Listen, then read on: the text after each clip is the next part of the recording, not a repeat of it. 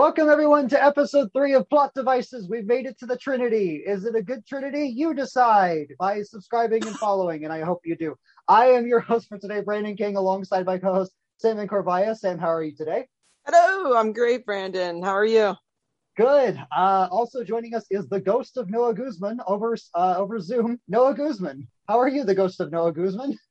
Hello. I'm doing excellent. I hope you all are having a beautiful week. We're here in September. I'm excited to get started with our third episode, and we make a great team. Let's get some content out. By the way, fam, he's a ghost because his camera is not working.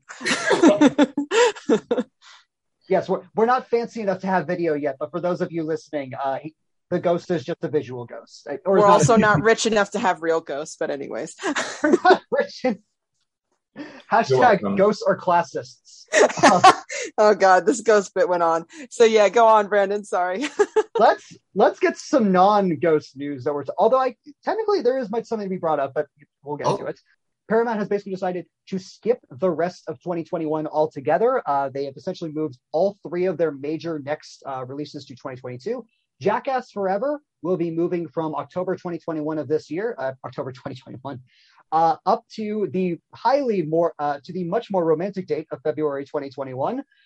We are also getting the big one, Top Gun Maverick, which is going to be moving from this November, which is really originally slated to come out this Thanksgiving, all the way back to May of 2021.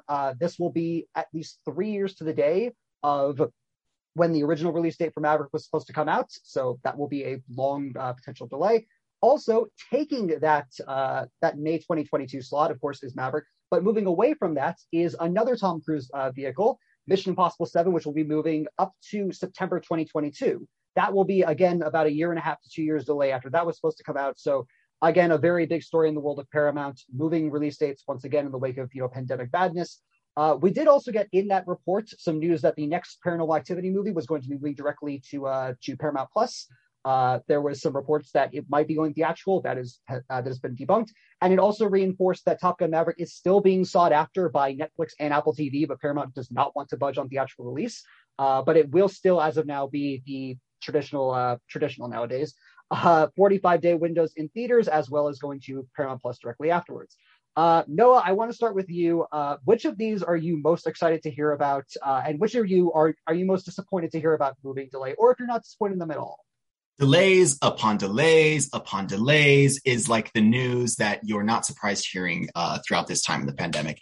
So the fact that Jackass Forever, Top Gun Maverick, and Mission Impossible 7 are all being pushed to 2022 release dates is a little bit indifferent to me. I think the one that caught my attention recently was Jackass Forever because I was at a screening for Shang-Chi earlier this week, and I saw the preview for Jackass Forever, and it just made me go, damn, these guys are at it again. And honestly, it's heartwarming to see these jackasses, for lack of a better term, all just be really close friends and buds, even throughout decades that we've seen them on big screens and on small screens. I was a fan of the TV show, as well as all the different spin-offs on MTV. That's what you watch when you don't have Disney Plus and whatever other streaming platforms of today. So I got to say, while I'm excited for what Jackass has to offer in this new age of like really what these old men can do to their bodies, I'm excited to see what those pranks are going to be. I know that Eric Andre is going to be a part of that feature, so love him, would love to see more of him. I'm a big Mission Impossible fan though, so seeing more Mission Impossible, I think Haley Atwell is confirmed, and seeing her alongside Tom Cruise is going to be a treat. And Top Gun Maverick, I have just never familiarized myself with, so that's the one I'm least excited for. So right now, Jackass Forever, I will go see that probably with my dad because he loves that type of comedy, that hilarity. And then Mission Impossible 7, I'll be paying attention to for sure. Sam, are you ready to wait? Are you ready to wait a little bit longer for the Need for Speed?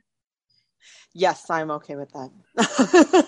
Good to hear. But I was just going to say that somewhere Steve-O is screaming, "Who are you calling old?" And so, but as he points out in the trailer, Johnny Knoxville is only 49. So yes. That's true. And so for me, I was actually never a fan of like the Jackass stuff. I never got into it. What I'm really excited about is actually Top Gun Maverick, and so I was kind of bummed to see it get moved yet again. So it's kind of weird because I think if my math is correct, I think that will be releasing at this point now, 4 years after they had filmed it, and so that's just insane to think about. And it's just a shame you see those effects of what the pandemic are like Noah's saying. It's not unusual to see those reports nowadays, to see that something has been moved. And I know for sure it's keeping us on our toes and everybody in the movie industry on their toes to see when stuff's coming out. But I'm excited about it because I do really like the original, and so I was really happy to hear that they were making a new one. So we'll see what happens there. And then with Mission Impossible, again, I don't mean to be like apparently on a Tom Cruise hype train right now, but with the Mission Impossible 7, I'm also really excited about that, especially because there was some hype over like this major stunt that he did now, and this guy who does his own stunts. Like, I mean, Tom Cruise is well known for doing that in his movies, so I mean, I'm just excited to see it. I'm always thinking, what the heck is he doing next? And somehow he manages to do it right. Did he hang on to another plane as it takes off and release a blood-curdling scream? Did he yet again break his ankle after hitting the side of a skyscraper building thing? I don't know what he'll do next. I want to add to just looking at some Top Gun numbers because I've never seen the original. I was just curious, like what are the high hopes behind Maverick at the box office? So just to inform you both, after a quick Google search, I saw that the budget for the original Top Gun was $15 million, and at the box office it grossed $357.1 million, which I was blown away by. And then the budget for the new Top Gun Maverick is $152 million. So I wonder what kind of success they foresee for this Top Gun movie coming decades after the original. First of all, I did not know Top Gun was that cheap to make. I don't know how Tony Scott got away with that, but good on him.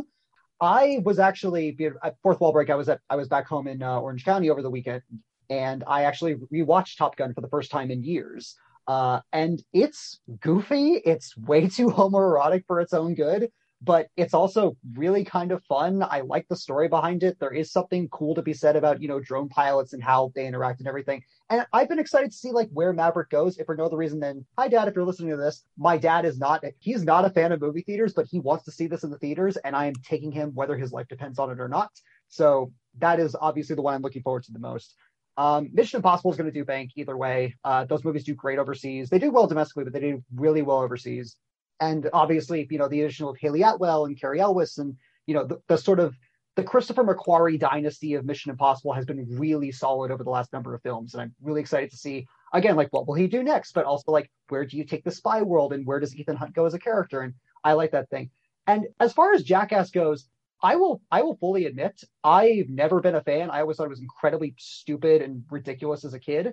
But I will admit, in nowadays, post, David Dobrik and Prank versus Prank, I wonder how, that sort of prank culture and that sort of, absurdity of physical comedy that we've gotten with the YouTube space, I wonder how that will filter into Jackass Forever. Obviously, these guys are, insanely talented at what they do. I'm sure they will be incredibly knowledgeable about what they do. But I'm very curious about, like, what happens when you put, like, Tyler, the Creator and Machine Gun Kelly and Eric Andre in your movie? Like, how does that work?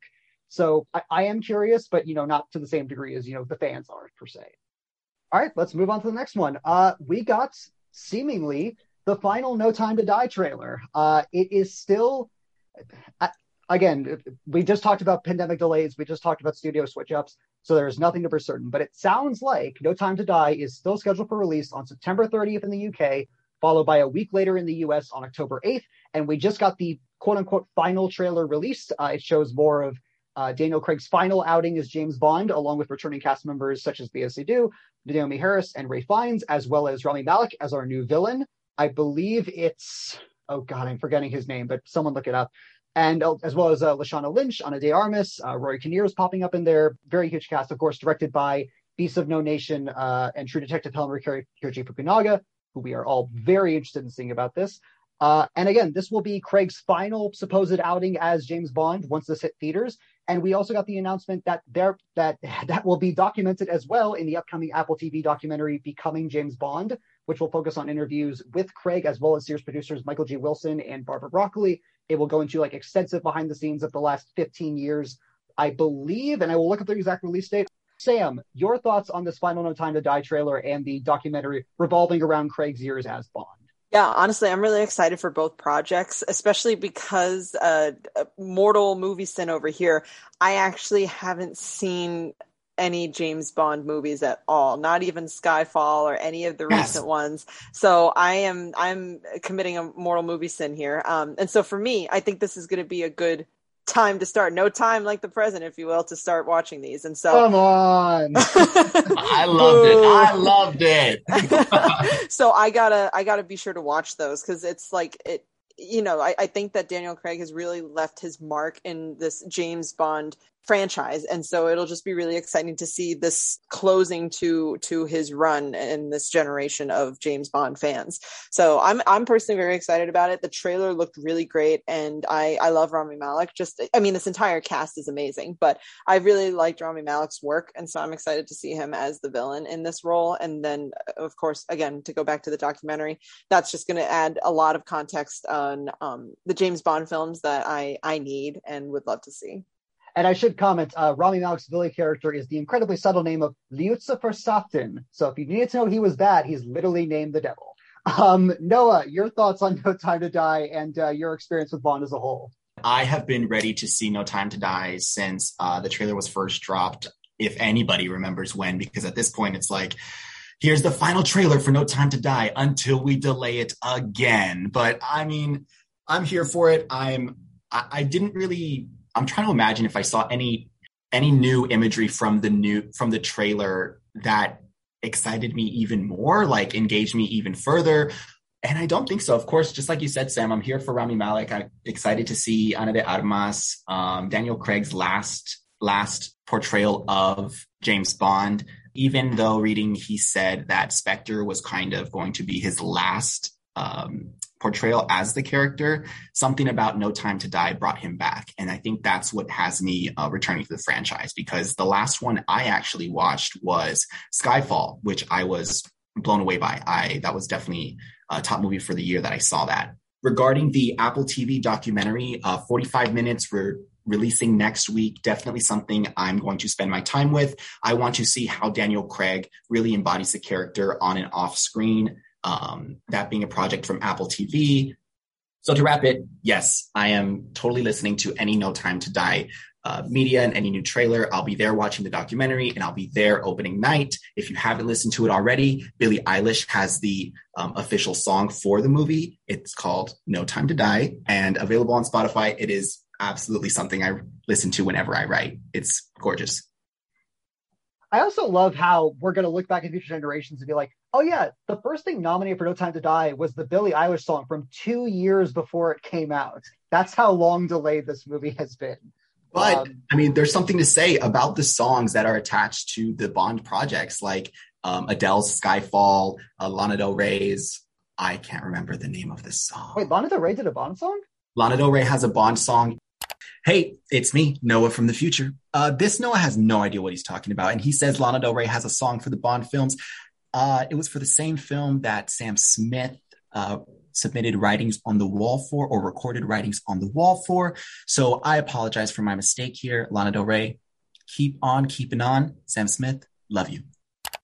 Again, I think we're all in the same boat that we have some serious Bond catch-ups to do. Maybe we'll do that for a special someday, like the Bond rundown. That could be fun. I definitely am planning on catching up on just the last 4 Craig Bond films, that being Casino Royale, Quantum of Solace, Skyfall, and Spectre, because I remember Casino Royale and I remember some of Spectre, but I also remember seeing Spectre at like 1 a.m. and I don't remember much from it.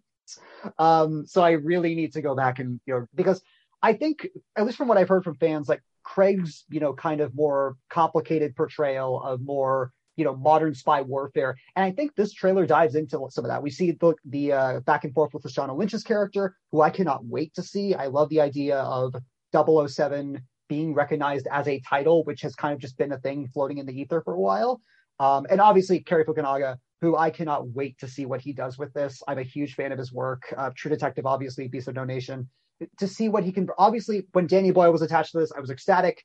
Cary Fukunaga is no downgrade at all. I can't wait to see what he does with this.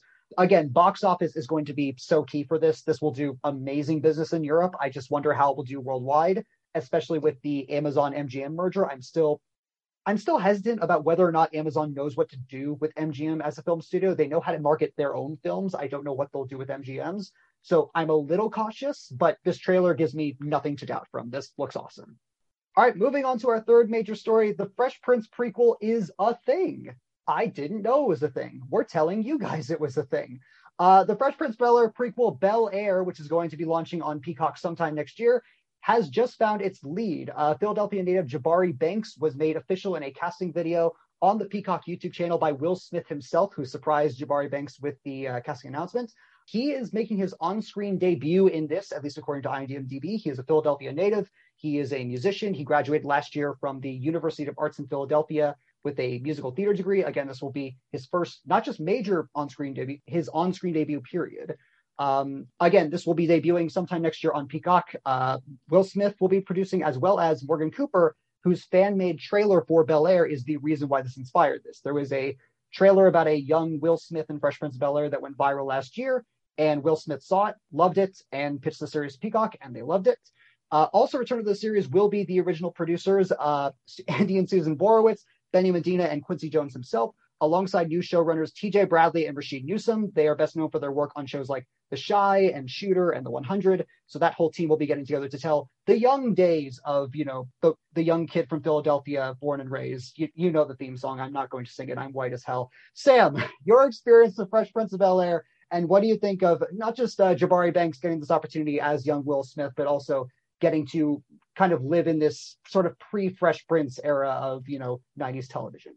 Honestly, I'm just excited for Jabari Banks because, the fact that he's a Philadelphia native, how convenient is that?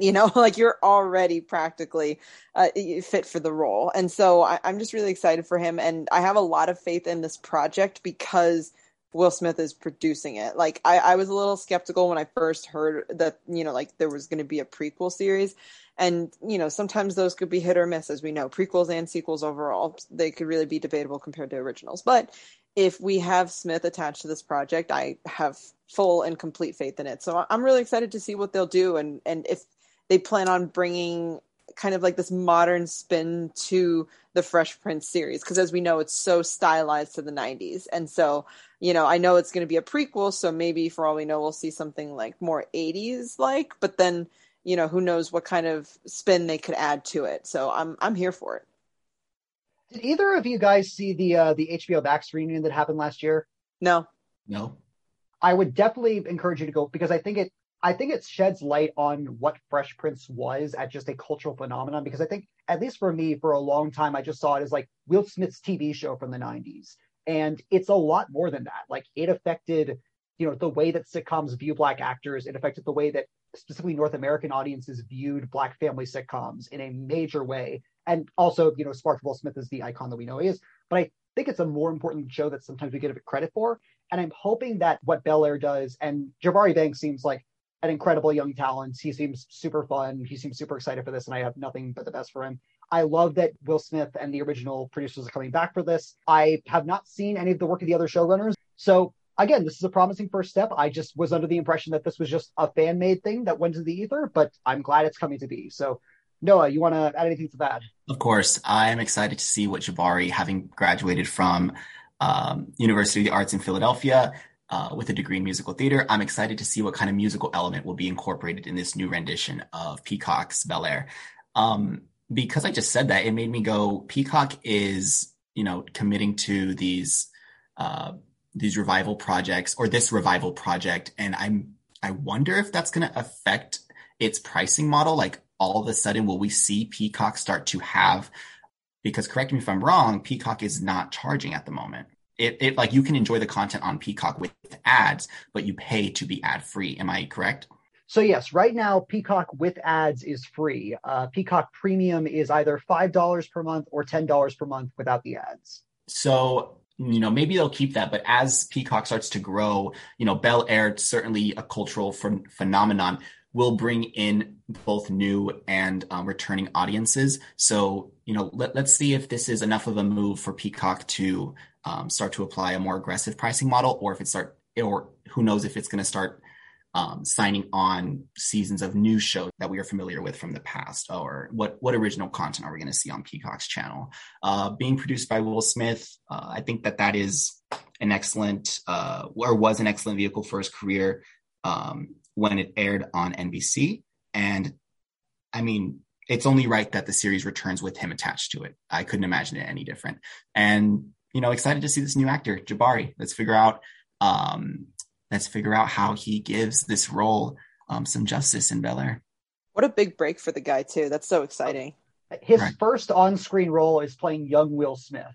And because it's on the streaming platform, I'm curious if this, just reading the article now on Pop Sugar, what kind of issues are they going to tackle with the format that Peacock allows for it? So is it still going to be 30 minutes, very sitcom-y, or is it going to explore another format where they can dive into some of the issues that were experienced from the characters that maybe they couldn't portray or weren't, they were limited in how they could portray back in the day that it aired?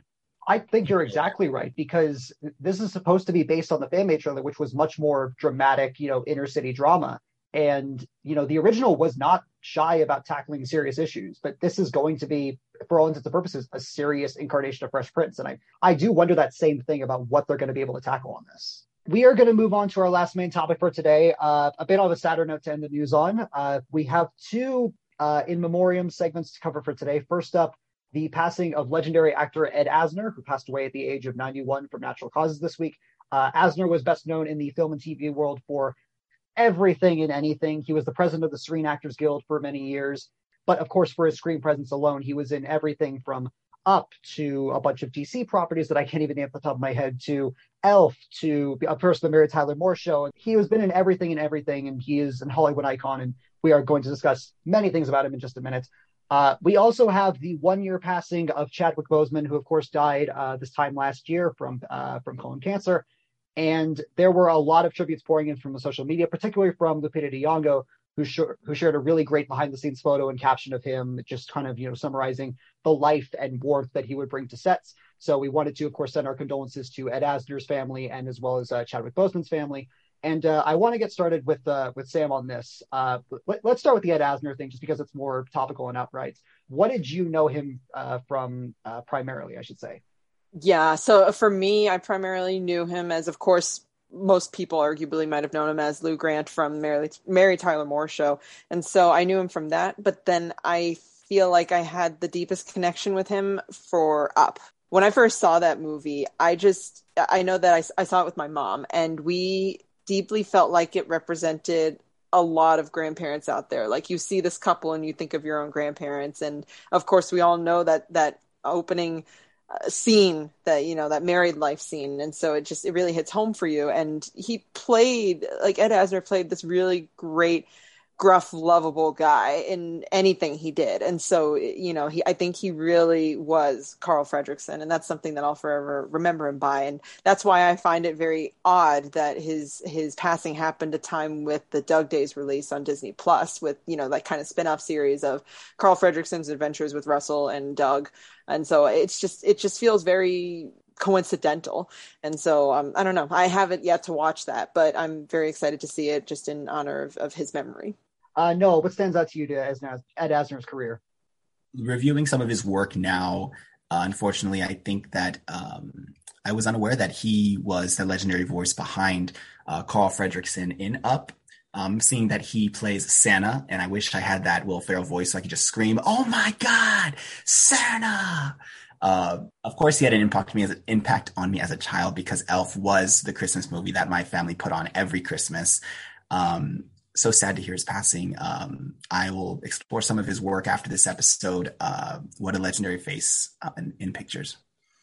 He has so many acting credits to him too. Like, I think I saw a memoriam or like a tribute article on him that had 500 credits to his name. That's crazy. Like, what a career, Mm-hmm. The guy started acting in the late 50s and went basically literally up until his death. I just read that he was planning on a series of 3 or 4 one-act plays on Broadway. Wow. And he was just continuing to work and just constantly finding new challenges. For me, of course, I'm basic. I know him from Up. there is the, long hauls of Pixar voice performances that we can go to, but I think it has to start and end with Ed Asner as Carl Fredricksen. He brings such warmth and depth to that role that I think could have just so easily been a visual medium, and he brings such another element to it that people have been pointing out in the last number of weeks.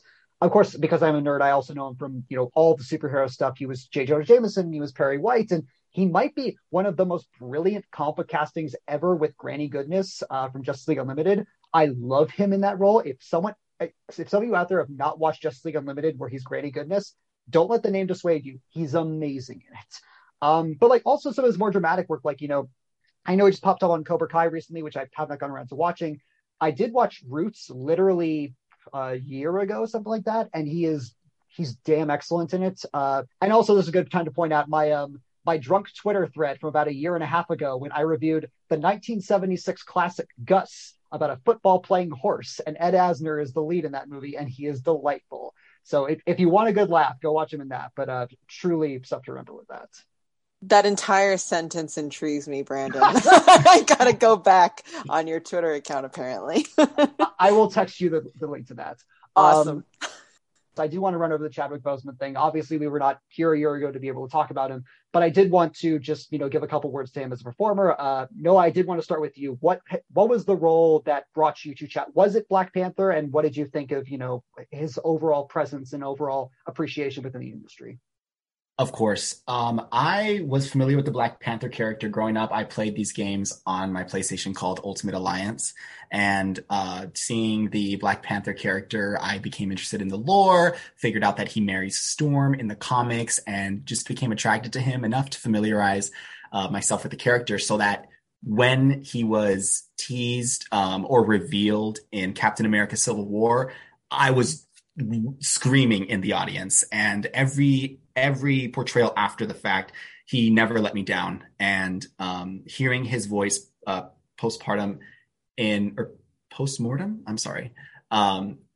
What If is just it's bittersweet. I mean, everybody loves to hear him, and especially to hear his ability to stretch his acting chops. Like, hey, this is how he could have been T'Challa, or this is how he could have been Star-Lord. Like that's a treat to any and all Marvel fans, and of course those fans of Chadwick Boseman. He's the forever Black Panther that we all will love. How they honor him in Black Panther Wakanda Forever, I cannot wait to see. For me, with Chadwick Boseman, I actually discovered him with 42. I have really fond memories of seeing that movie with my grandpa, and it was such a wonderful movie. I think it really did Jackie Robinson justice. I thought it was a really well-made bio film, and it was just, I don't know how to describe it. Like, it was just, he brought such an energy to the role, and he brought this inspiration that he carries in real life to his role as Jackie Robinson. It's something about his presence as a leader, I think.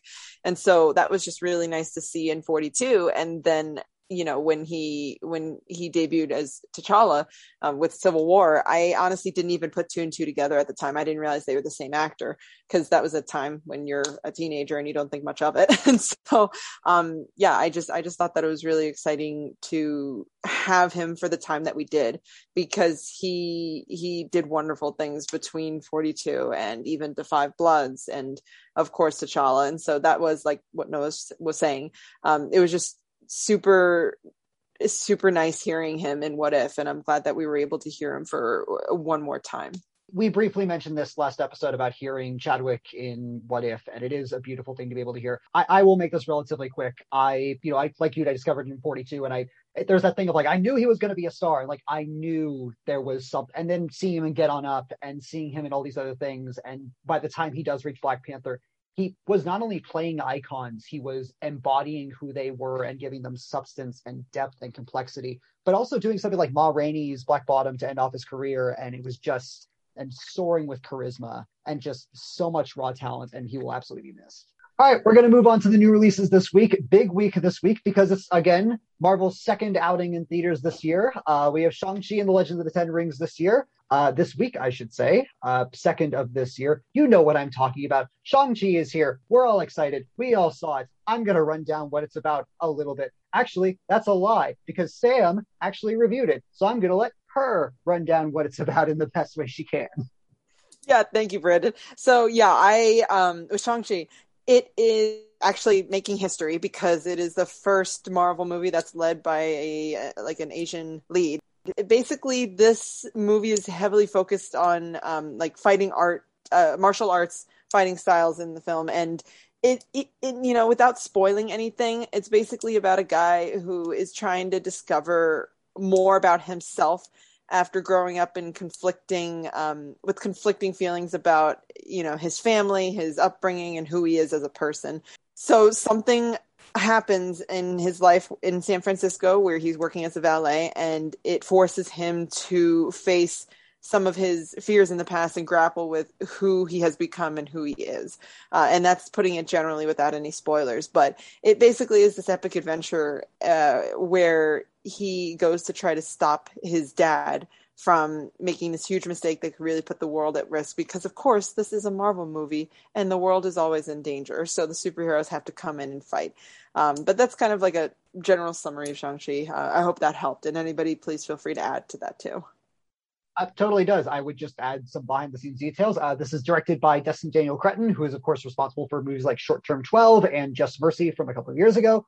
It is written by David Callaham, who is, of course, probably best known for his work on the Expendables movie, as well as Zombieland Double Tap, which I actually really like. And, of course, stars I would call them all-stars at this point. You've got Simu Liu as Shang-Chi himself. You also have Awkwafina, the great Tony Leung in there. Michelle Yao pops in there, as well as, I am forgetting, Paula Chen, who plays the mother of Shang-Chi, I should say. Along with a couple other surprises in there that we won't entirely spoil. I think we'll go this probably mostly spoiled. Sam, you reviewed this, and I want to start out with you. General thoughts on Shang-Chi, your general expectations for going to Shang-Chi, first of all, and then your actual thoughts about the movie as a whole. Yeah. So my general expectations for it were very above normal, and that's a good thing. Like I was really excited about this movie, and just because it means a lot to me as an Asian American to see a bit of representation on screen. It meant a lot to me to see Shang-Chi when it was first announced, and now it's in theaters.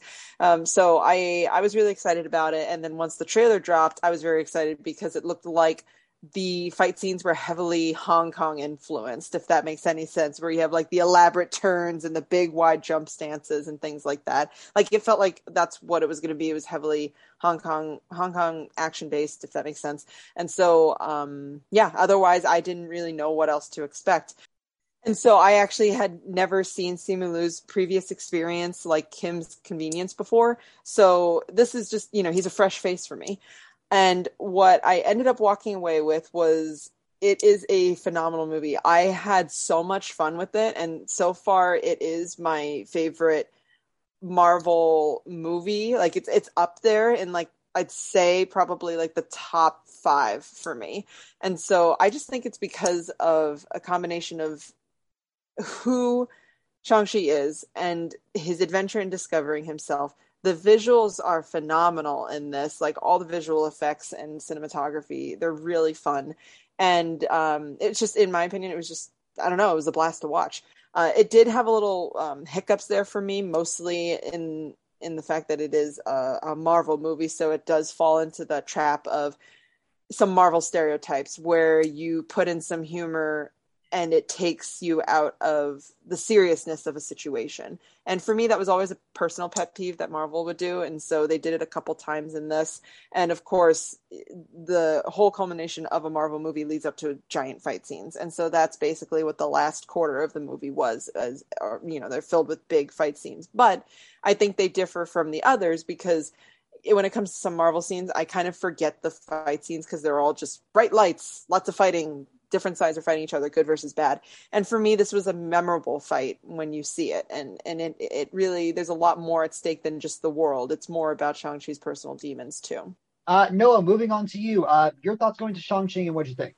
Shang-Chi and the Legend of the Ten Rings. Immediately, what are those 10 rings? But as soon as I saw the trailer, I knew what they were. They're just like these cool extension type relics or something that just has immense power and force. And we learn in the movie that it can actually grant immortality. I was immediately drawn to Shang-Chi because of the Asian representation that we saw both on and off screen. Simu Liu, I am not familiar with, but definitely happy to now have his face ingrained in my memory as this legendary character. I think I was taking on an adventure that I wasn't expecting to be so fantastical. Like Sam said, the fighting looked heavily inspired by like traditional martial arts in movies. And it was new for Marvel, and I think it was the best direction it could have taken for this next phase of what audiences expect and what audiences need to be surprised by. And it's by action that, looks so choreographed to the point where it looks like art. Some fighting sequences are literally dances, and you stay with those scenes, and it moves you, and it's so much emotion that I think I haven't gotten out of some of the Marvel pictures, and so that's why I'm definitely placing it high on my Marvel list. This movie kind of gave me a realization that I'm much more of a fan of the fantastical settings for Marvel. I think Doctor Strange is high on my list. The Guardians movies too. Guardians isn't so fantastical, but I love to be, not in a city or just like not on the Earth's landscapes that we know from all of the other Marvel movies. I think there's like this legendary, can I call it a legendary land, or like this place that Shang-Chi ultimately has in its third act. I think that's apt. Yeah, I think it is too. I agree. And so visiting there and just living there for like the last 40 minutes of the movie, I was completely enthralled by all of the things to experience there without spoiling what it is that you can experience. I want to see more of that. I hope Phase 4 brings us the shiny, the colorful, the not so nitty gritty, because that's what I love about these characters. And that's what I love about these settings that we get to explore. I guess the last point I want to make is that we do get a cameo. I think that is totally, it's just amazing.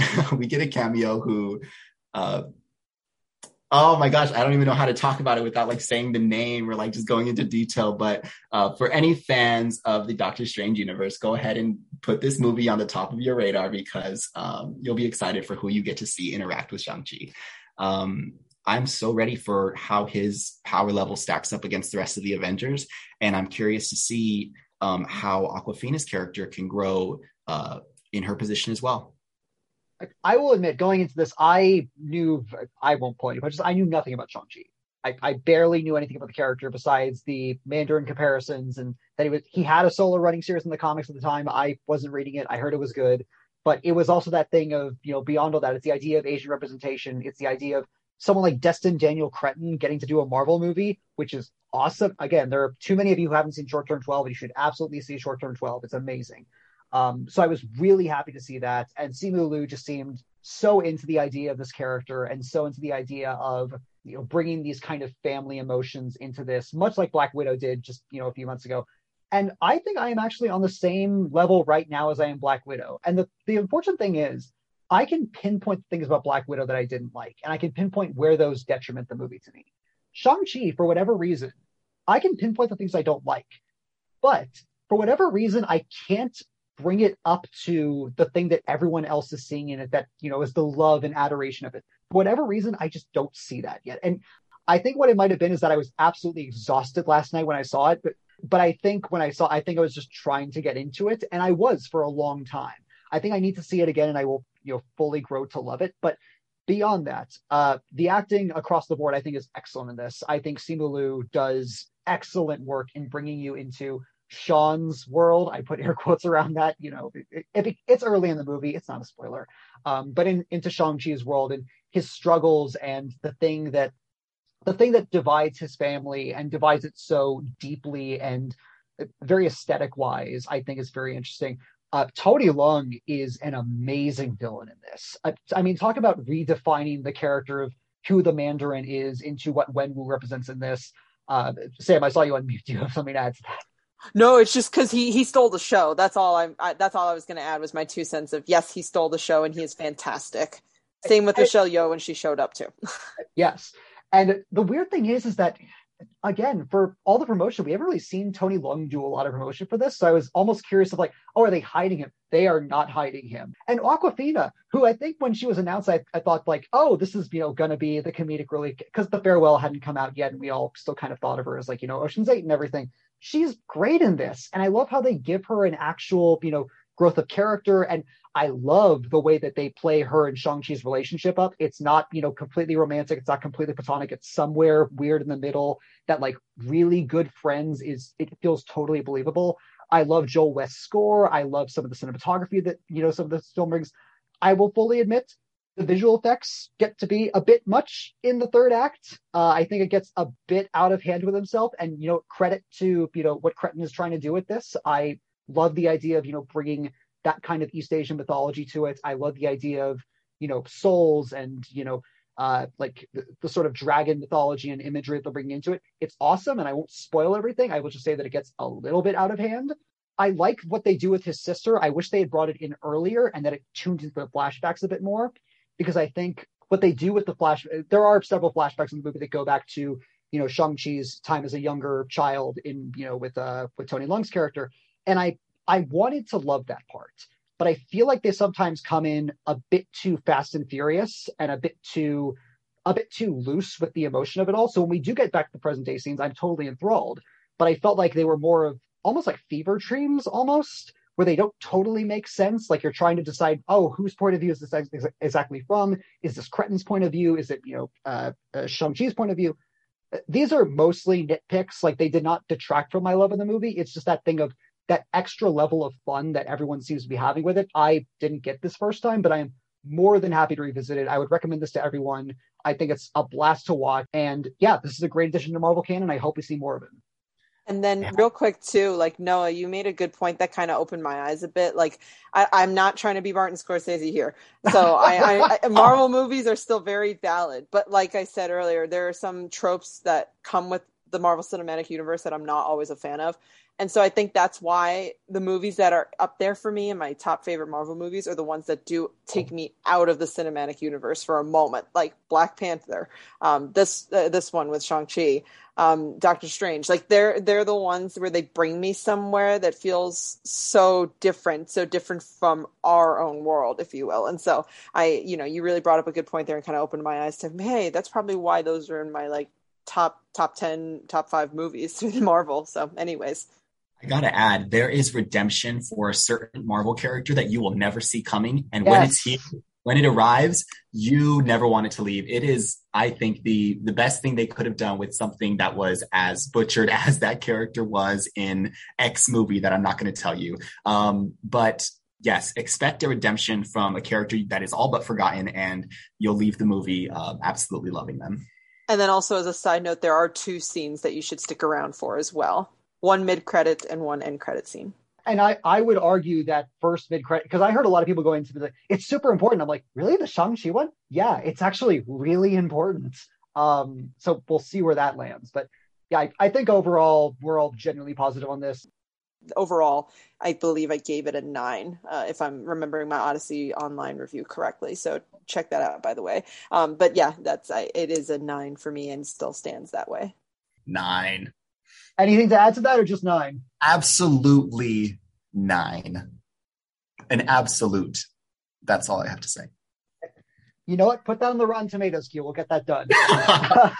If I have to go just a quick rating on it, I'm going 8 out of 10. I think this is really well done. I cannot wait to see what Destin Daniel Cretton does next. Having worked on a blockbuster the scale of this, having worked with a cast like this, I have nothing but faith in the guy, and I have nothing but faith in this character. Like, I think Simu Liu can become one of those pillars of the MCU if they decide to go this route. I'm excited to see more. I think this is a great project. It's a great solo adventure film, and it goes towards Marvel's idea of introducing new characters to general audiences that people can generally beloved for decades if they have to. And I love that idea. And, speaking of family problems, who has family problems? Cinderella. Cinderella usually does. And so I believe Brandon reviewed Cinderella too, if you wanted to move on to the next topic. Cinderella. This is, of course, the newest project from Kay Cannon, of course, best known for her work on the Pitch Perfect movie. She also made her directorial debut with Blockers just a couple of years ago. I hope we get to talk about that on our directorial debut segment very soon. This is, of course, a retelling of the classic Cinderella story, of course, based on the Charles Perrault fairy tale. And it stars Camila Cabello as Ella, aka Cinderella. You all know the story of this. She is a young girl. She wants to be a fashion designer someday. That is exaggerated in this movie quite a bit. She lives with her stepmother, played by Idina Menzel, and her two evil stepsisters. It's a bit ambiguous. But yeah, she runs into this guy who turns out to be the prince, played by Nicholas Galitzine. She runs into him. They kind of have a bit of a fling. She wants to go to the ball. Things happen. There's magic involved. This is the classic Cinderella story. I don't need to explain, all the details, but it is essentially Ella's journey about, discovering and finding herself and, finding the self-confidence herself to, rise above the challenges that have become there and potentially pursue a relationship with this dashing young man as well. I love Kay Cannon's work. I love the Perfect movie. I love I don't love the other two, but I love what, she tries to add into those. I love Blockers. I think that is a amazing subversion of raunchy teen comedies that she was able to do so well. And so she is the only reason why I was looking forward to this, because I don't know about you guys. I don't love Camila Cabello. I've never liked her as a singer. I've never liked her with Fifth Harmony, and I didn't have full faith in her as a, quote unquote romantic teen lead. And unfortunately, I was proven really right, and I hate sounding cynical about this, so forgive me for the next few minutes. There are moments of this movie that really do work. Primarily Billy Porter, who is in there for maybe 5 minutes and is wonderful. I truly loved his work in this. If there's the Twitter meme of like, oh, this person gets the assignment, Billy Porter gets the assignment. He absolutely knows how to, utilize the screenplay and utilize the tone and what this film was trying to go for. There are also some really funny jokes in there. And you know what? Credit to Camila Cabello where it's due. She does not nail the dramatic stuff at all, but she's actually not terrible at some of the sort of, klutzier kind of physical comedy elements of what Cinderella's character is trying to do. And I was really impressed by just that working on its own. And there are one or two musical numbers that I do think actually work to drive the story. This is a jukebox musical, so it's a lot of, semi-modern pop and, alternative rock songs and stuff like that. There's one or two that work. I don't think the original songs work at all, but I think some of the covers kind of work. At the end of the day, though, it feels way too glossy. And I hate to blame this on Kay Cannon. I hate to blame this on James Corden, who is actually one of the executive producers on this and features in a small role in the movie. There's a sheen over it that is really kind of icky. At the end of the day, I don't think it can really get across the depth of its message very successfully, especially with actors who are either A, not cut up to this, or two, just not given enough material. Idina Menzel is a perfect example. She is trying to make the stepmother much more complex, much like, Cate Blanchett did in the 2015 version, but I don't think she's able to nail that tone. I don't think Pierce Brosnan is able to really nail that tone, although he does get one moment in this movie that might be one of the funniest things I've seen all year, so I have to praise him for that. But as far as character-wise, not really. The prince is fine, the stepsisters are fine. Everything about it is kind of, it's there. Overall, I give it a 3.5. I hate to sound that cynical, but there's very little about it that I actually genuinely liked. And I think there's too little of it too infrequently. And for a story like this that I think is trying to be so much more, and it is trying to be, the positive reinforced Cinderella story that I think it wants to be, I don't think it's up to the task. I know Kay Cannon has this in her. I know that Camila Cabello seems to have talent as an actress, and I want to see where she can go with this in smaller capacities, but this is not the avenue to do it. If you have Amazon Prime and it's free to watch, go nuts. I'm not going to tell you to avoid it, but I would simply tell you there are plenty of other Cinderella movies that you can watch. So there's that. Best Cinderella, go. Mine, Hilary Duff, A Cinderella Story. Chad Michael Murray, too. The nonsensical Cinderella with Whoopi Goldberg and Victor Garber, and the fact that I don't know, like I loved how nonsensical it was, and that one I have a lot of nostalgia attached to it, so that's the only reason why I like it. It's not the best, but it's the one that's immediately coming to my mind, which is the 2015 version. I think Kenneth Branagh did wonders with that. I think Lily James is one of the great talents of our generation. I think that film did everything so right to take the animated version and update it in all of the right ways. Plus, it's beautiful. So there's that too. This speaks wonders to how many renditions of Cinderella there are out there in the world. So. Truly. And how much Pierce Brosnan cannot get away from musicals ever since Mamma Mia. So rip. You know what? The funny thing is that scene I was telling you about, that is during his one musical number. Awesome. I can't wait to see it. I would just tell you to look that up. I'll see if I can find it, but neither here nor there. We are going to move on to our last review, which is Candyman. Noah, can you tell us about the person who I'm not going to say their name 5 times because that would be scary?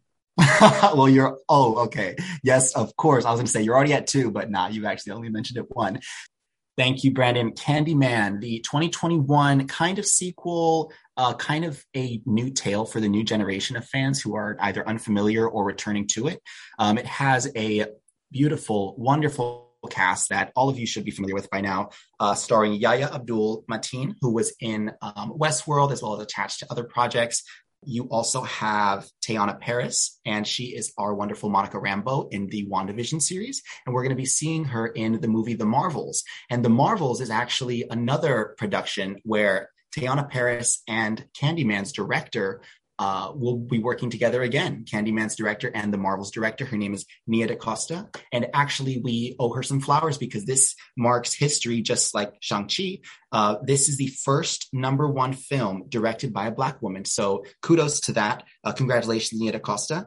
We also have Colman Domingo in this Candyman movie.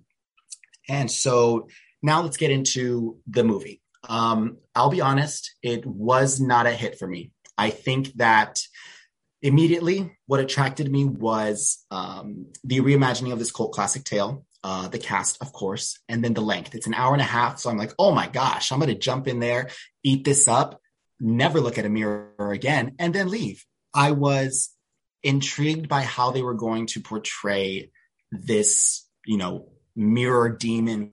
I think that this movie is gruesome, and it needs to be, a figure that is almost like a demon that appears in the mirror after you say their name 5 times. I want to know that when they show up, they're here to wreck hell. And what immediately intrigued me was that this was going to take place around the art scene. Our main actor, Yahya, is playing an artist, and it almost gives me like a Velvet Buzzsaw vibe because this work is displayed in a gallery at a show. The show is actually curated by his partner, portrayed by Teyonah Parris. And so you get their dynamic where one is really just diving into the work of Candyman. In the movie, Candyman is a legend, and the history goes that he would offer candy to the children of a Chicago neighborhood, now gentrified in modern day. And so looking at the past, there was candy found with razor blades in it. And so when police had to look towards a suspect, of course, they immediately went to this mainly Black neighborhood, and they targeted a man solely based on the color of his skin. So police brutality is at the center of this film, and the animosity of police towards the Black community really manifests itself into this this entity, this who this Candyman became, which is nothing but the rage. He takes his revenge on those who look into the mirror and say Candyman 5 times. Is anybody counting for me? Am I at like 4? Okay. And so I think you're at 4. So be very careful what you do next. I know. The new setting of the artistic scene, we have artists juggling whether they believe in the legend or not. It does the scares very well. I think that it's hard for me to talk about. I'm going to make this a spoiler review, okay? So if you continue listening, keep in mind, I'm going to spoil it. I'm going to spoil certain aspects of it because I think I have to in order to give my full opinion. So for one, this gets almost the Invisible Man treatment, whereas Candyman, being a creature or being an evil that manifests itself through a mirror and then appears behind you to kill you, in the movie, he's always invisible. He's never seen. And so that immediately lost me because I'm familiar with the original. I haven't seen it in some years, so I couldn't tell you if he actually exists outside of the Mirrorverse in the original. But here, the only time you really see Candyman himself is either A, in a reflection, or B, towards the film's third act. Well, that immediately lost me because for one, it's hard for me to enjoy a fight sequence if I only see one party. And so that led to maybe one woman gets like levitated, hung by the throat. Another person is gashed and dragged by somebody that we can't see. And I think that that's just, it's tough for me to really believe in the scene or get lost in the scene like I want to, like I need to for these horrors. We can even talk on last week. I was reviewing The Night House, and in that movie, you don't see the evil presence, but there's no fighting them. There's no throwing punches and receiving blows from something that you can't see, because I think it just looks a little sloppy. Towards the film's third act, it kind of, we start to focus, instead of on Yahya slowly becoming more and more obsessed with this project for his art, almost losing himself to the Candyman. I want to say, like, it's so hard. The Candyman, I can't say creature, the Candyman is how I'm going to say it. And so Teyonah Parris plays his partner and starts to lose confidence in his sanity, but then she's knocked out. And suddenly we're in this third act where there's like a ritual being performed, or there's like some kind of like fanatic of Candyman who's trying to bring him back. Like, it was me watching it in the movie theaters. I was staring at it and kind of just going, what? Like, where did this go? Like, it had such a great wind up, and I was waiting for what that third act was going to be. And then it kind of nosedived for me. And as real as the problem of police brutality is, although I was unprepared for it, it's definitely a message that cannot go understated. So I didn't mind seeing it in this movie. However, when it's incorporated with the elements of Candyman, I was just, I had problems with the way that they wrapped it up. It just wasn't a tight finish to me. It felt rushed, and maybe I can look into whether the pandemic affected production. I did want to ask you just one thing real quick. Tony Todd, of course, comes back from the original for this and from the original sequels as well. Is his presence more known about this to original fans, or is he more of, a Luke Skywalker in Force Awakens situation? Spoiler alert, Luke Skywalker, you get his face and then he's gone. And it's right before the credits hit. Really? Yes. But unfortunately, this isn't on my high recommendation list. Out of 10, I'd probably give it around a 5.5 to 6, because I did admire the portrayals and the scares are good. Any original fan of the 1992 Candyman should definitely come back and see this. There are some characters who make a return, but unfortunately, it lost me as a new audience member. No, great to hear that, Noah. Thanks for just all you had to share about Candyman, especially because you're our fellow horror resident here. So it's nice to hear, just your thoughts on anything horror related. Thank you. And Jordan Peele was on this project, so I was so ready for like the next. We know him from Get Out. We know him from Us, and on the upcoming Them. I'm just kidding. I don't know the name of the series. There is a series called Them, but I'm so ready for his next movie that just looks bonkers. But unfortunately, this one let me down in the end. It's Nope, by the way. Say again. Nope. Oh, it's called Nope? Okay. Yes, that's Jordan Peele's next movie. That's how we're going into it. Nope. All right, so we are back to the Streaming Wars TV nonsense segment that we will, come up with a definitive name for at some point. That's the official name, by the way. Streaming Wars. That is the name. TV nonsense. I'm a fan. By your teachers. Our spin-off podcast. Yes, eventually. The empire is growing. We were actually off last week, so we actually have 2 episodes of Marvel What If to cover this week, and we actually are covering White Lotus coming up relatively soon. But we are going to talk about What If just because we've all seen it and we've made a habit, so to speak, of talking about it. We're going to be starting with episode 3, What If the World Lost Its Mightiest Heroes? This takes place in the week-long period between Iron Man 2, Thor, and the Incredible Hulk, which, if you did not know, they actually take place just in about a week worth of each other. That's how short that original Phase 1 time span actually was. This essentially follows the question of, what if those events went horribly wrong? And there was a traitor within the midst of S.H.I.E.L.D. and Nick Fury and Black Widow, voiced by Samuel L. Jackson, returning from the films, and Lake Bell, actually, who comes in to replace Scarlett Johansson in this. They essentially have to track down this person who is targeting members of the Avengers Initiative. So Tony Stark and Bruce Banner, Clint Barton, all that goes down. There's a mystery murderer afoot, and it's essentially sort of a Winter Soldier style conspiracy thrill in terms of that. Some really great cameos in there that we will try, hopefully not to spoil if we can. Sam, I want to get started with you.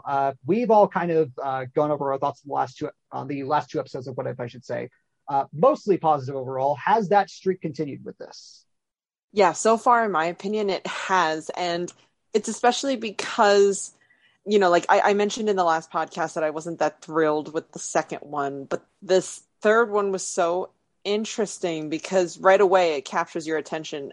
So, because it's now been quite a while since that third episode has been out, I am going to spoil it. It's just insane. It's basically like everybody dies. It's like seeing Super Smash Brothers all over again when Kirby was free reign and everybody else died around him. So, this third one was insane. And so, in my opinion, it picked it back up for me. I was just really intrigued to see where this story was going. And I think that some people will find it really surprising, especially when you see who's behind the madness in this third episode, too. When it came to the third episode, I would put it at the bottom of my rankings, unfortunately. It didn't take me anywhere new. And the characters that we saw weren't new versions of the character that we knew, save for one, revealed at the very end. And although I did enjoy I did enjoy seeing the beloved characters just drop like flies. The whole story was moving a bit too fast for me to spend time with any major death or major loss. The fact that Black Widow and Nick Fury helmed this episode, I was very open to, and I admired that. I enjoyed it. Samuel L. Jackson and Lake Bell, they were excellent. And we even get some good scenes with Bruce Banner and the Hulk. But I think just my short spiel is the villain that they show us, Hank Pym, I was definitely not on board with. I was like, wait, he like, has he been buffed since the last time we've seen him? Like, this is not a character that I understood could be so evil. But I guess that's where What If wants to take us is, forget your understandings of the characters and their potential before and believe in what we show you. But unfortunately for me, I couldn't be on board with that. I couldn't believe it. Always loved Jeffrey Wright as the Watcher. His voice, soothing, lullabic. And I'm going to take a nap now. You, Brandon? I'm looking up while I'm talking about this if lullabic is a word. I love that word. I mean, I hope it's real. It's gotta be real. I hope you lie to me. It's definitely a word. I'm saying it. I'm shaking my head. Let's keep using it. If it is, you've invented it and you deserve all the royalties. For me, I saw a lot of people in the last 2 weeks trying to be like, oh, this was, the weakest of the three. Like, I didn't like this as much as Captain Carter. And I don't know. I think, because to me, What If I always looked at was Marvel's, sandbox. Like, and I mentioned this last week, of like, do anything and try it. Because it really doesn't matter in the end. It's what ifs. It's things that could be neat. To me, I would much prefer something. And I like the Captain Carter episode, fine. I did. It's my least favorite of the four that we'll talk about later. But to me, I think this works better because it's more ambitious. It tries more things. It tries to switch up characters that we already known. And I wasn't looking for What If to be, the thing that I knew. And so in that case, I was interested. I will say, I was expecting the reveal to be Scott, not Hank. Like, I was expecting it to be like, oh, Scott doesn't have, like, the heroic ambitions anymore. So he goes full-blown, criminal mastermind. And I thought that could be cool. But then, no, it's, Hank's just gone crazy, I guess. And that's just a pivot that I didn't expect. I don't love how they handle that. But you know what? We get that amazing team up between Fury and Loki. And that almost makes it worth it because those are two characters who I love the idea of interacting. And I love the sort of playoff that Tom Hiddleston and Samuel L. Jackson have off of one another, both in this and, in the original films, obviously. I will say, as far as shocking things go, the Hulk, like, that was intense. I couldn't believe they did that. I know it's not a kid's show per se, but kids will be watching this. And like, I don't know how they'll be able to process that. But yeah, like I like the whole, espionage angle of, Fury and Widow, off in the world solving crimes, like that whole like 70s aesthetic that made Winter Soldier so great. And again, Lake Bell actually does a great job of replacing Scarlett Johansson on this. I'd really like to see her come back at some point. And a lot of the other characters are, fine. Like I like what they do with, Thor and again, the Asgard stuff. At the end of the day, you're right. It's a bit of a muddled mess, but I think it's a very interesting muddled mess. And I was definitely curious to see how you could take those three films in particular and condense them all. So I admire it to a degree. Yeah, I totally respect that too. Just to add to what Brandon's saying, on your opinion, Noah, that I respect that too. Because something I've found with all of these What If episodes, they fly. Like they go by so quickly, which makes sense with its runtime, which they're about 25 minutes, 30. So it's like that makes sense. But for some reason, that third episode did particularly feel very fast because they were dropping like flies. So yeah, I totally understand and respect that too. Brandon says, how are kids going to watch this looking at the Hulk Popcorn Club plot devices? How are kids going to watch episode 4? What if, I'm sorry, are we going to rank now or can I dive into this 4th episode? Let's dive into 4 because we do have That was a good transition. So I think, we'll keep it. What if Stephen Strange, the Doctor, lost his heart instead of his hands? Take it away, one of you. Oh my gosh. That hit me in the feels. That entire episode. The fact that Rachel McAdams came back too, I'm like, I gotta hear her voice. And by the way, when they say heart, I mean, it's not his real heart, it's his love. And it happens again and again. You're talking about Rachel McAdams. Leslie Bibb came back after a 5-minute scene in the first Iron Man. Like that's how committed they are. So what if Doctor Strange lost his heart instead of his hands? This is the 4th What If episode. Benedict Cumberbatch returns to once again voice Stephen Strange, and it basically tackles the car accident from the first movie, but instead of just being himself, it's Christine Palmer, again voiced by Rachel McAdams, as Noah pointed out.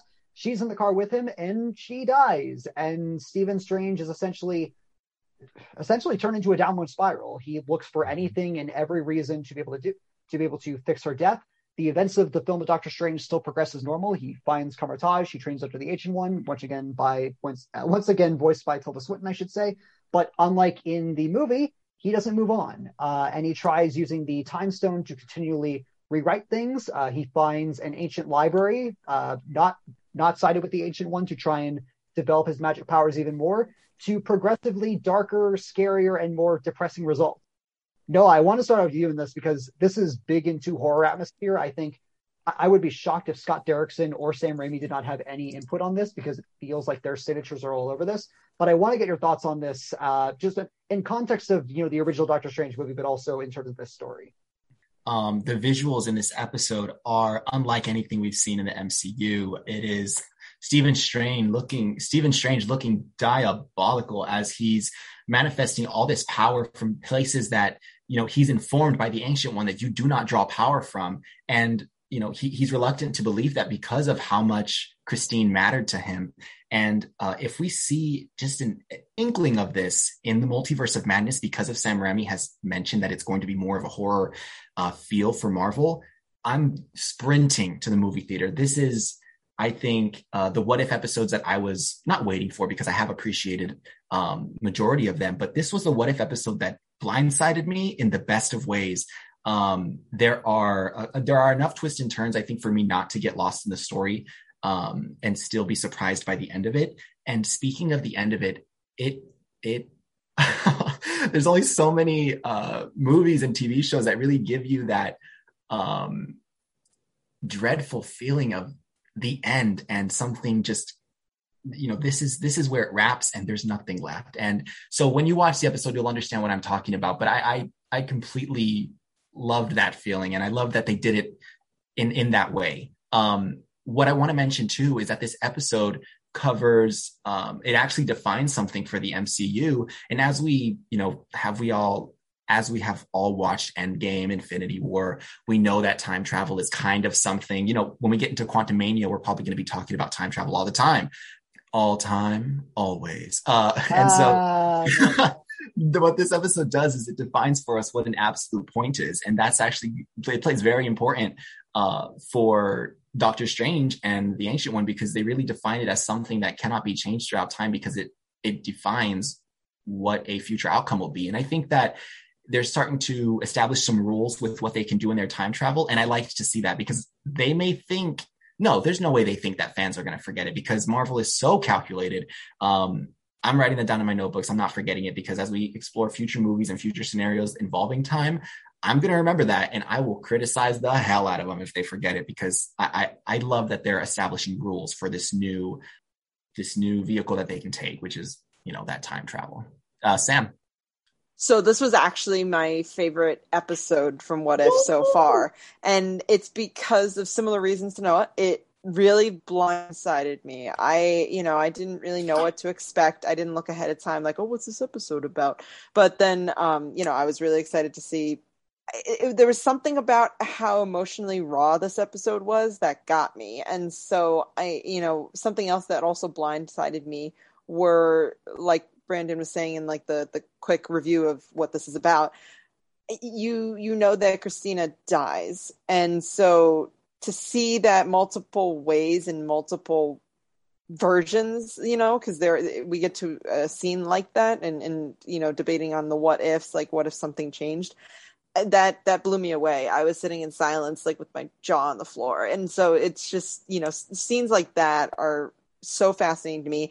And then they did a really great job of unpacking a lot of Doctor Strange and this version of him, which I believe is Doctor Strange Supreme. And so it's just like, it's very interesting to see Marvel unpack that version of him and his character unraveling before our eyes and within 25-30 minutes. So no, I definitely recommend it, and I was really excited to see it. I have one negative about this, which is solely that I think in the original film, Christine is not the most well-developed character in that original movie, but I felt that her relationship and her dynamic with Steven was so fleshed out and so dynamic within that, and the way that Benedict and Rachel work off each other in that movie, I think, is one of the reasons why I think their romance kind of works in there. Here, it's very much played, I want to say, a bit like noir-like, where it's, the relationship is there, they clearly care about each other, but we don't get that much time to explore that, and the main focus is on the guy, which I think is a little bit male-centric to take down, but I get it. There's only so much time you can explore in these. We have to move on from that. I get it. Other than that, everything about this is great. Noah, you nailed on the head. It's atmospheric episode almost of this thing of, well, what's going to be the thing that really turns Steven over the edge?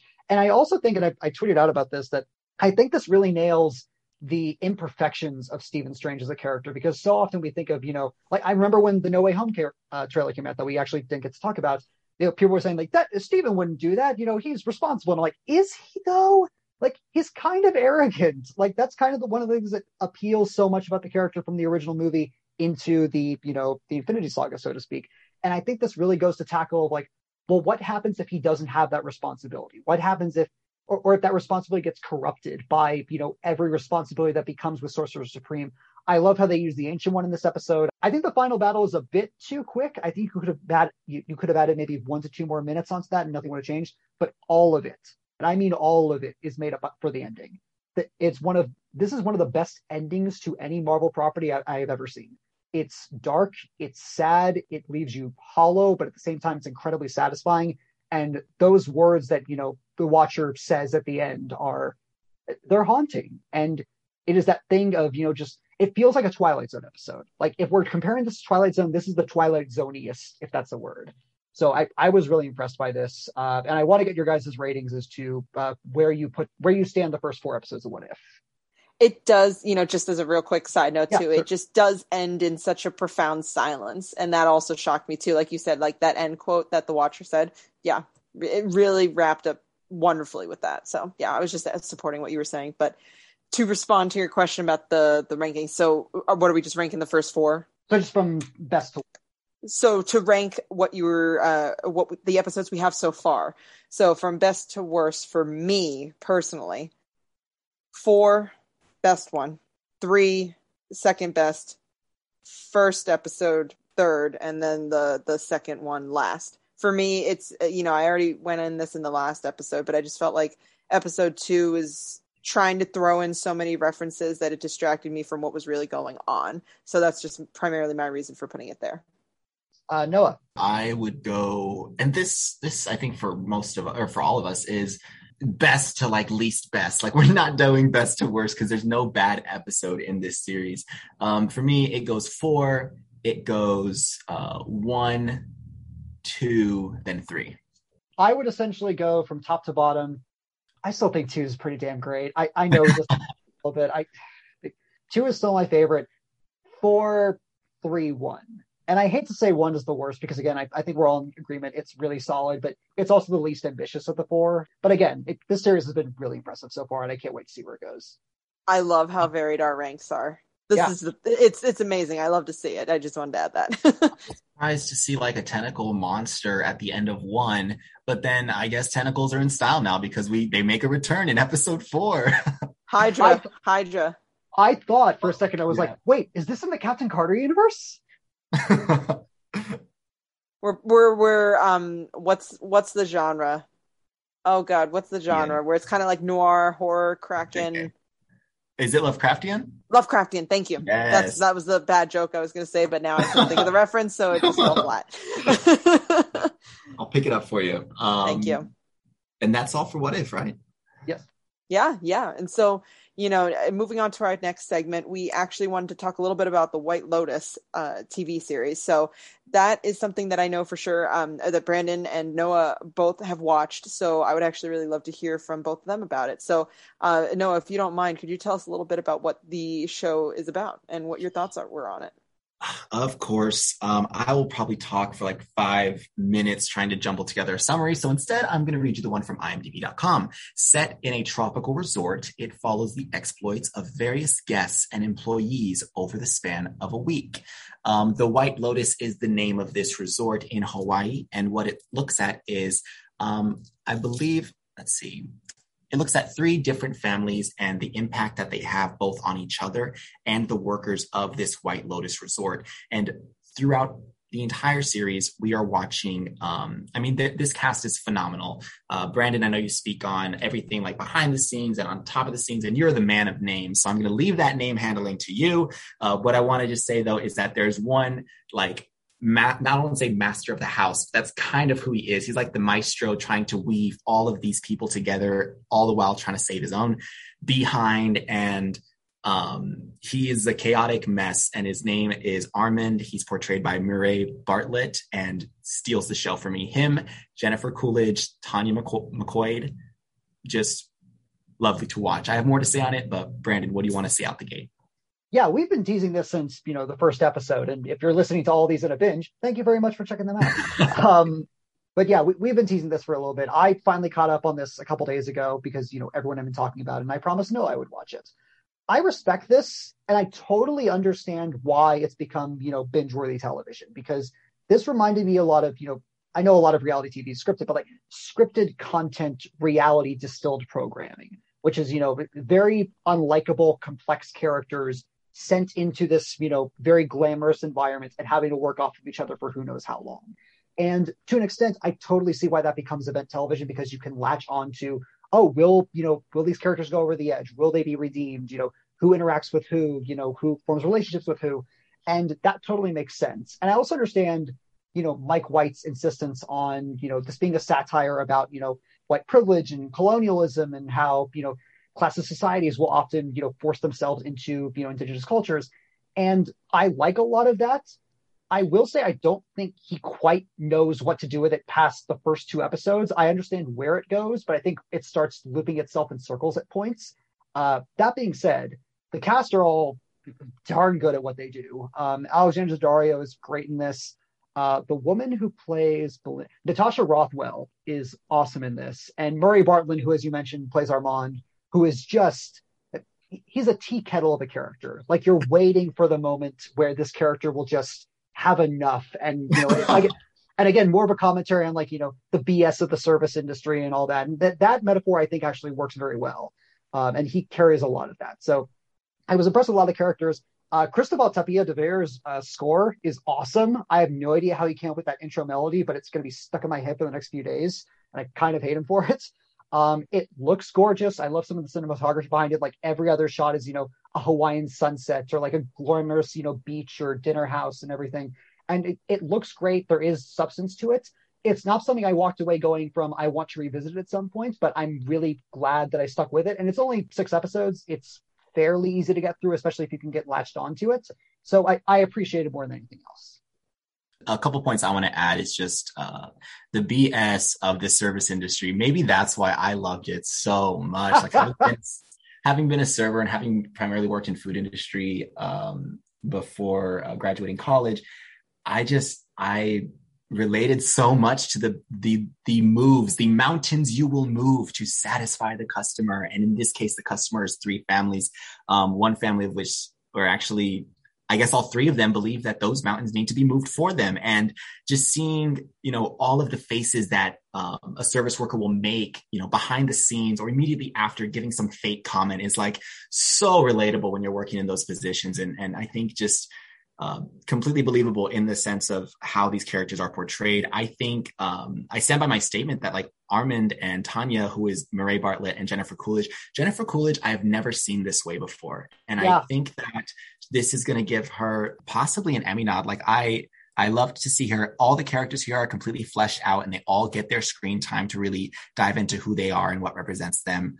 I will agree with you that there are the first few episodes that draw you in, but then you ask the question of like, wait, why am I here? And then you have to remember, oh yeah, there's like, I guess there's a murder or there's like a death that you're going to, realize by the end of the series. And that's not a spoiler. You realize that in the opening scene.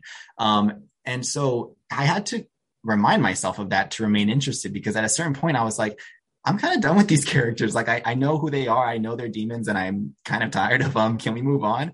But I would stay because of the two characters that I mentioned. I want to wrap this. Sorry, I got distracted by the message. Do you want to wrap with a rating, Brendan? Sam, you can close it. Sam, that's what her message was. I'll close by asking overall ratings. Okay. I believe this is the way I ended it. I'll go back. So ending on The White Lotus, it's a limited series. I don't believe that it's getting a second season. It is. It totally is. Okay. Well, hey, if we get to return to The White Lotus and I get to see these characters again, you know what? I almost want to see new families come in and see how they interact with the White Lotus crew. Is that what's happening, Brandon? Yeah. So sorry, we'll get to your ratings in a second, but yes, there is a second season that was confirmed by HBO. It is going to still feature at The White Lotus, but completely new characters. Okay. Yes, there's negatives, but I'll be looking out for that show. When you mentioned the score, yes, that opening intro music did for me what Agatha All Along did to WandaVision. Like this tune does not leave your head, and put it on, let it play while you're warming up your eggs, and then just start dancing to it because it will stay in your head all day. So to round things all up, you guys both really explained White Lotus perfectly, so I personally didn't have any extra questions to ask you, and so for the sake of time, I was curious to know what your overall ratings were of The White Lotus. Of all the episodes, how did you feel about it, with our typical star rating, 10 being the best? I'd love to return to it. The characters were amazing, but I could have used a bit more excitement throughout the episodes, because I was kind of relying on those two characters to really give it to me. So between a 6.5 and a 7 for a TV series. Yeah, I'm also a solid 7 with this. It's like, again, I stand by that. I don't think Mike White quite knows what to do with it once it gets to a certain point, but I do admire a lot of its topics. I admire where it tries to take its characters, especially that it doesn't lose steam in terms of the investment department of like, ooh, how scandalous is this going to get? And again, the characters are compelling to a degree. I think there is something on a technical level to it. And you know what? It's got me invested in a season 2 where there are going to be none of the original characters. So there's something to be said about that. That wraps our Streaming Wars TV nonsensical segment that we don't have a name for, and that's the name of it. Now we're going to go ahead and wrap with our final segment. This is the directorial debut segment where we explore the first project taken on by these legendary directors in history. So today we are actually looking at Tim Burton and his first feature titled Pee-wee's Big Adventure. Yeah, so Pee-wee's Big Adventure, of course, this is Tim Burton's directorial debut, released from, why am I forgetting? Warner Brothers, which that's literally a plot point in the movie. Why did I forget? Again, this is, of course, starring Paul Reubens, who also co-writes the script with the late Phil Hartman, rest in peace, and Micah Vorhal. It also stars E.G. Daily, who most of you, if you're our age, might know as Tommy Pickles from Rugrats. As well as a couple of other supporting players in there, Diane Salinger, Mark Holton, Judd Omen. And actually, James Brolin pops up in a brief moment in there that I will not spoil for any of you who have not watched it. And of course, Danny Elfman, because it's a Tim Burton movie, even from the start, Danny Elfman was still helping with the music cues. This is an adaptation of Reubens' Pee-wee character, Pee-wee Herman character from the Pee-wee Herman Show, later Pee-wee's Playhouse, a bunch of other things. And the story is basically pretty simple. He has a bike that is amazing. He has a crush on a bike shop worker named Dottie, played by P.T. Daly. And he just sort of goes about his day until eventually, oh God, his bike's been stolen. But by who and why? And we don't know. And it essentially sets Pee-wee off on this legendary journey across the country to try and find his beloved bike. And he meets characters along the way, such as a singing hobo who is incredibly tone deaf. He meets a biker gang who tries to kill him. We're never really quite sure. He meets a waitress named Simone who is trying to make her dream to Paris come true. All these, little vignettes. I will start out with the story just really quick, and then I'll toss it to you guys. I grew up watching Pee-wee's Playhouse. My dad, hi again, Dad. I mentioned you twice on the show. He had a collection of the Pee-wee's Playhouse VHS tapes, and whenever I was sick or my brother when I were sick, we'd have a little TV and we'd just watch the VHS of that. So I knew of the character. I knew of what Rubens has done with the character.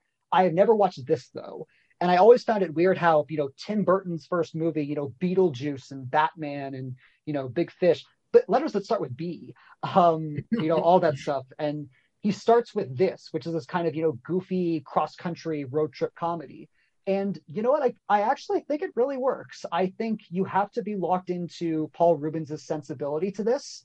But I think that's where Phil Hartman's credit on the script is so crucial, because if you know his work from, The Simpsons or a billion other things that Phil Hartman was doing back in the day, it totally works. I think he makes a lot of the humor genuine and, kind of worldly to a degree. Paul Rubens is great as Pee-wee. Obviously, he knows exactly what buttons did with this. But as far as Burton's directing capabilities, it was funny. For the first 20 minutes, I thought to myself, this isn't a Tim Burton movie. And then eventually, about half an hour in, I was like, oh, this is a Tim Burton movie. And when it does, it's really fun. And it's all the things that I love about Burton as a filmmaker. And I'm sure we'll talk about that in just a second. But on a basis level, yeah, I found this really entertaining. Sam, you've seen this a while ago. How does it feel revisiting this years later? Yeah, to me, I saw it when I was so little, probably before I was 10, I think. I don't know. Time's an enigma. But the point is seeing it as an adult with more understanding of movie, you could see Tim Burton's touch early on in this movie, and I think specifically more in Beetlejuice, for me at least. It kind of in the, I hate to use the word nonsensical again because I used it so often earlier, but again, nonsensical. Yeah, where it's just kind of that whimsy, that whimsical feeling you get from both movies. That's almost childlike, but in a fun way. It brings a lot of imagination to our main characters in either of those movies, and so I feel like I see the biggest Tim Burton correlation between those two. So yeah, when you revisit it, it's basically I see his touch in that. Having said that, though, I was never always a fan of Pee-wee, and I think it's because the fact that it was always so loud he was a loud character. I wasn't a huge fan of that and him acting a little goofy, but it's you still got to give it some respect considering it was his debut. Noah, moving on to you. I was familiar with Pee-wee's Big Adventure, this title movie. In elementary school, I believe I had a Thea who after school she would watch me, and one day I think she might have rented this or it was on TV or who knows what, but point is we did watch it. And I remember looking at the cover and being like, what the heck is this going to be about, even in my young age? And then we started watching it, and I have to agree with Sam, Pee-wee was always just a bit too loud, and just the description of it says he's like a man-child, and I could never, I guess, be comfortable with that. It was always kind of just taking me off guard and being like, oh, I was waiting for him to crack another joke that was a little bit too explosive for me. But considering the director, I mean, that's why we're here. That's why we're talking about this today. We're talking Tim Burton. And I think that through my rewatch, because I did rewatch this earlier today, it became, I guess, there's a layer of appreciation that I have to apply to it now, because Tim Burton does this, as Sam says, whimsical nature so well. And I did admire watching it. I like all the goofiness, all the wacky contraptions that exist inside Pee-wee's house. I like when Tim Burton takes us to the dark side. I like when Tim Burton takes us through a nightmarish sequence where we're like, this is a kid's movie. I'm surprised that you could shoe in a biker club that's that has the name of Satan. Let me find my notes because he says the the oh my gosh, I can't read my own handwriting, but it's like the Drivers Club of Satan Helpers or something like that. And so I was like, whoa, Satan's Helpers in this Pee-wee's Big Adventure. But not to say that Burton wrote that, but it was just, I think it couldn't have existed without Burton's touch to be like as approachable, because this is a PG movie, so kids are watching this. And looking at his future projects, I mean, there's always that element of dark to him. I mean, you're talking Corpse Bride, you're talking Frankenweenie, and the list goes on and on. He's legendary. And although claymation scares me, there's so many pictures that I think I probably like have an affinity for horror because of this man's work. And so hats off to him. I did enjoy watching this, although, you know, Pee-wee can be a little bit of a turnoff. He's hilarious, and he is, you know, living in his own world, and that's in his own right. And I'm somebody who embraces that as well. It's like, you know, if you can have fun on your own, then do that and always embody that. So I can only imagine like the level of inspiration Pee-wee probably had on, you know, who you name them. But yeah, you know, I was happy to explore it. Going to our ratings, just because we're running a bit low on time, I'm giving this a solid 8. It's basically the Muppets movie meets The Jerk, and I love both of them. And like Pee Wee Herman's sensibility, it does get a hold of itself sometimes. You can totally tell that this is Tim Burton trying to work with someone else's material, and it does totally show, especially when you look further to, you know, Planet of the Apes and Dumbo and adaptations that I don't think have quite worked for this style. But you can also tell where his style works. And when you get to, you know, some of the artistic developments that he gets on later with, again, Big Fish and with, you know, Big Eyes and things like that, and later on, and even with, you know, Danny Elfman's score, which I think is really darn underrated. I really appreciate a lot of this. I had a lot of fun with this. And if you haven't seen this, give it a shot. Again, Pee Wee Herman's humor is not for everyone, but I enjoyed it. Having said what I said, not my kind of sense of humor, but it was still a solid movie and something that's memorable and fun for a lot of our childhoods. I would probably give it like a solid, maybe like 6.5. I'd say 6.5 or 7. While it wasn't for me, it definitely was a whole movie, and one that was enough for my Thea to say, hey, kids, come watch this. So I can only imagine the grip it had on people. I'm going to give this I'll give it a 7. You know, for kids' movies, it probably is one of the ones that works. So I'll give it a 7. And that will do it for episode 3 for today of Plot Devices. Thank you all so much for listening out there in, you know, internet podcast land. Thank you so much for giving our show a shot. Hopefully by the time we have this up, our podcast feed will be live. Our social media feeds will hopefully be live.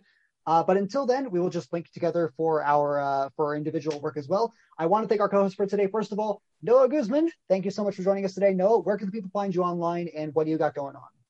Yes, thank you. Having to repeat my Twitter handle over audio makes me think I should rename it. But right now it is at JSYKNOWA.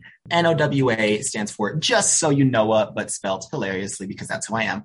And not working on any current reviews, but I will let you know when I have a new one up. I definitely have work on Odyssey, and my latest one is The Night House, which you heard me review last week. Also joining us today is Samantha Encorvaya. Sam, thank you again for joining us. And there was a puppy who is also joining us, who is our 4th unofficial co-host. Where can the people find you and the puppy? Everybody can find me at on Twitter at @S_Encorvaya. And so we will have that link somewhere because the last name's fun to spell. But then also on Instagram at SamIam520 in a much easier spelling for your convenience. So yeah, and then a review that I'm working on that I'll talk about by next episode is The Card Counter, starring Oscar Isaac. So that was interesting. Can't wait to talk about that. Find my reviews on Odyssey Online. And you guys can find me on Twitter and Instagram at TheMovieKing45. That's Twitter and Instagram at TheMovieKing45. I am working on my Cinderella review, which should hopefully be up by the end of the week. I am also working on a couple of other projects in the midst that may or may not get approved. We'll see if those happen. And just while we're at it, go follow my band at Killbox Official. We have some things cooking in there, and I'd be appreciative if you guys follow that as well. They're amazing. You need to follow them. I just got to plug that too. They're really fun to hear live. So give them a follow. For today, for episode 3, from myself, from Samantha Encorvaya, from Noah Guzman, this has been Plot Devices, and we hope to see you next time.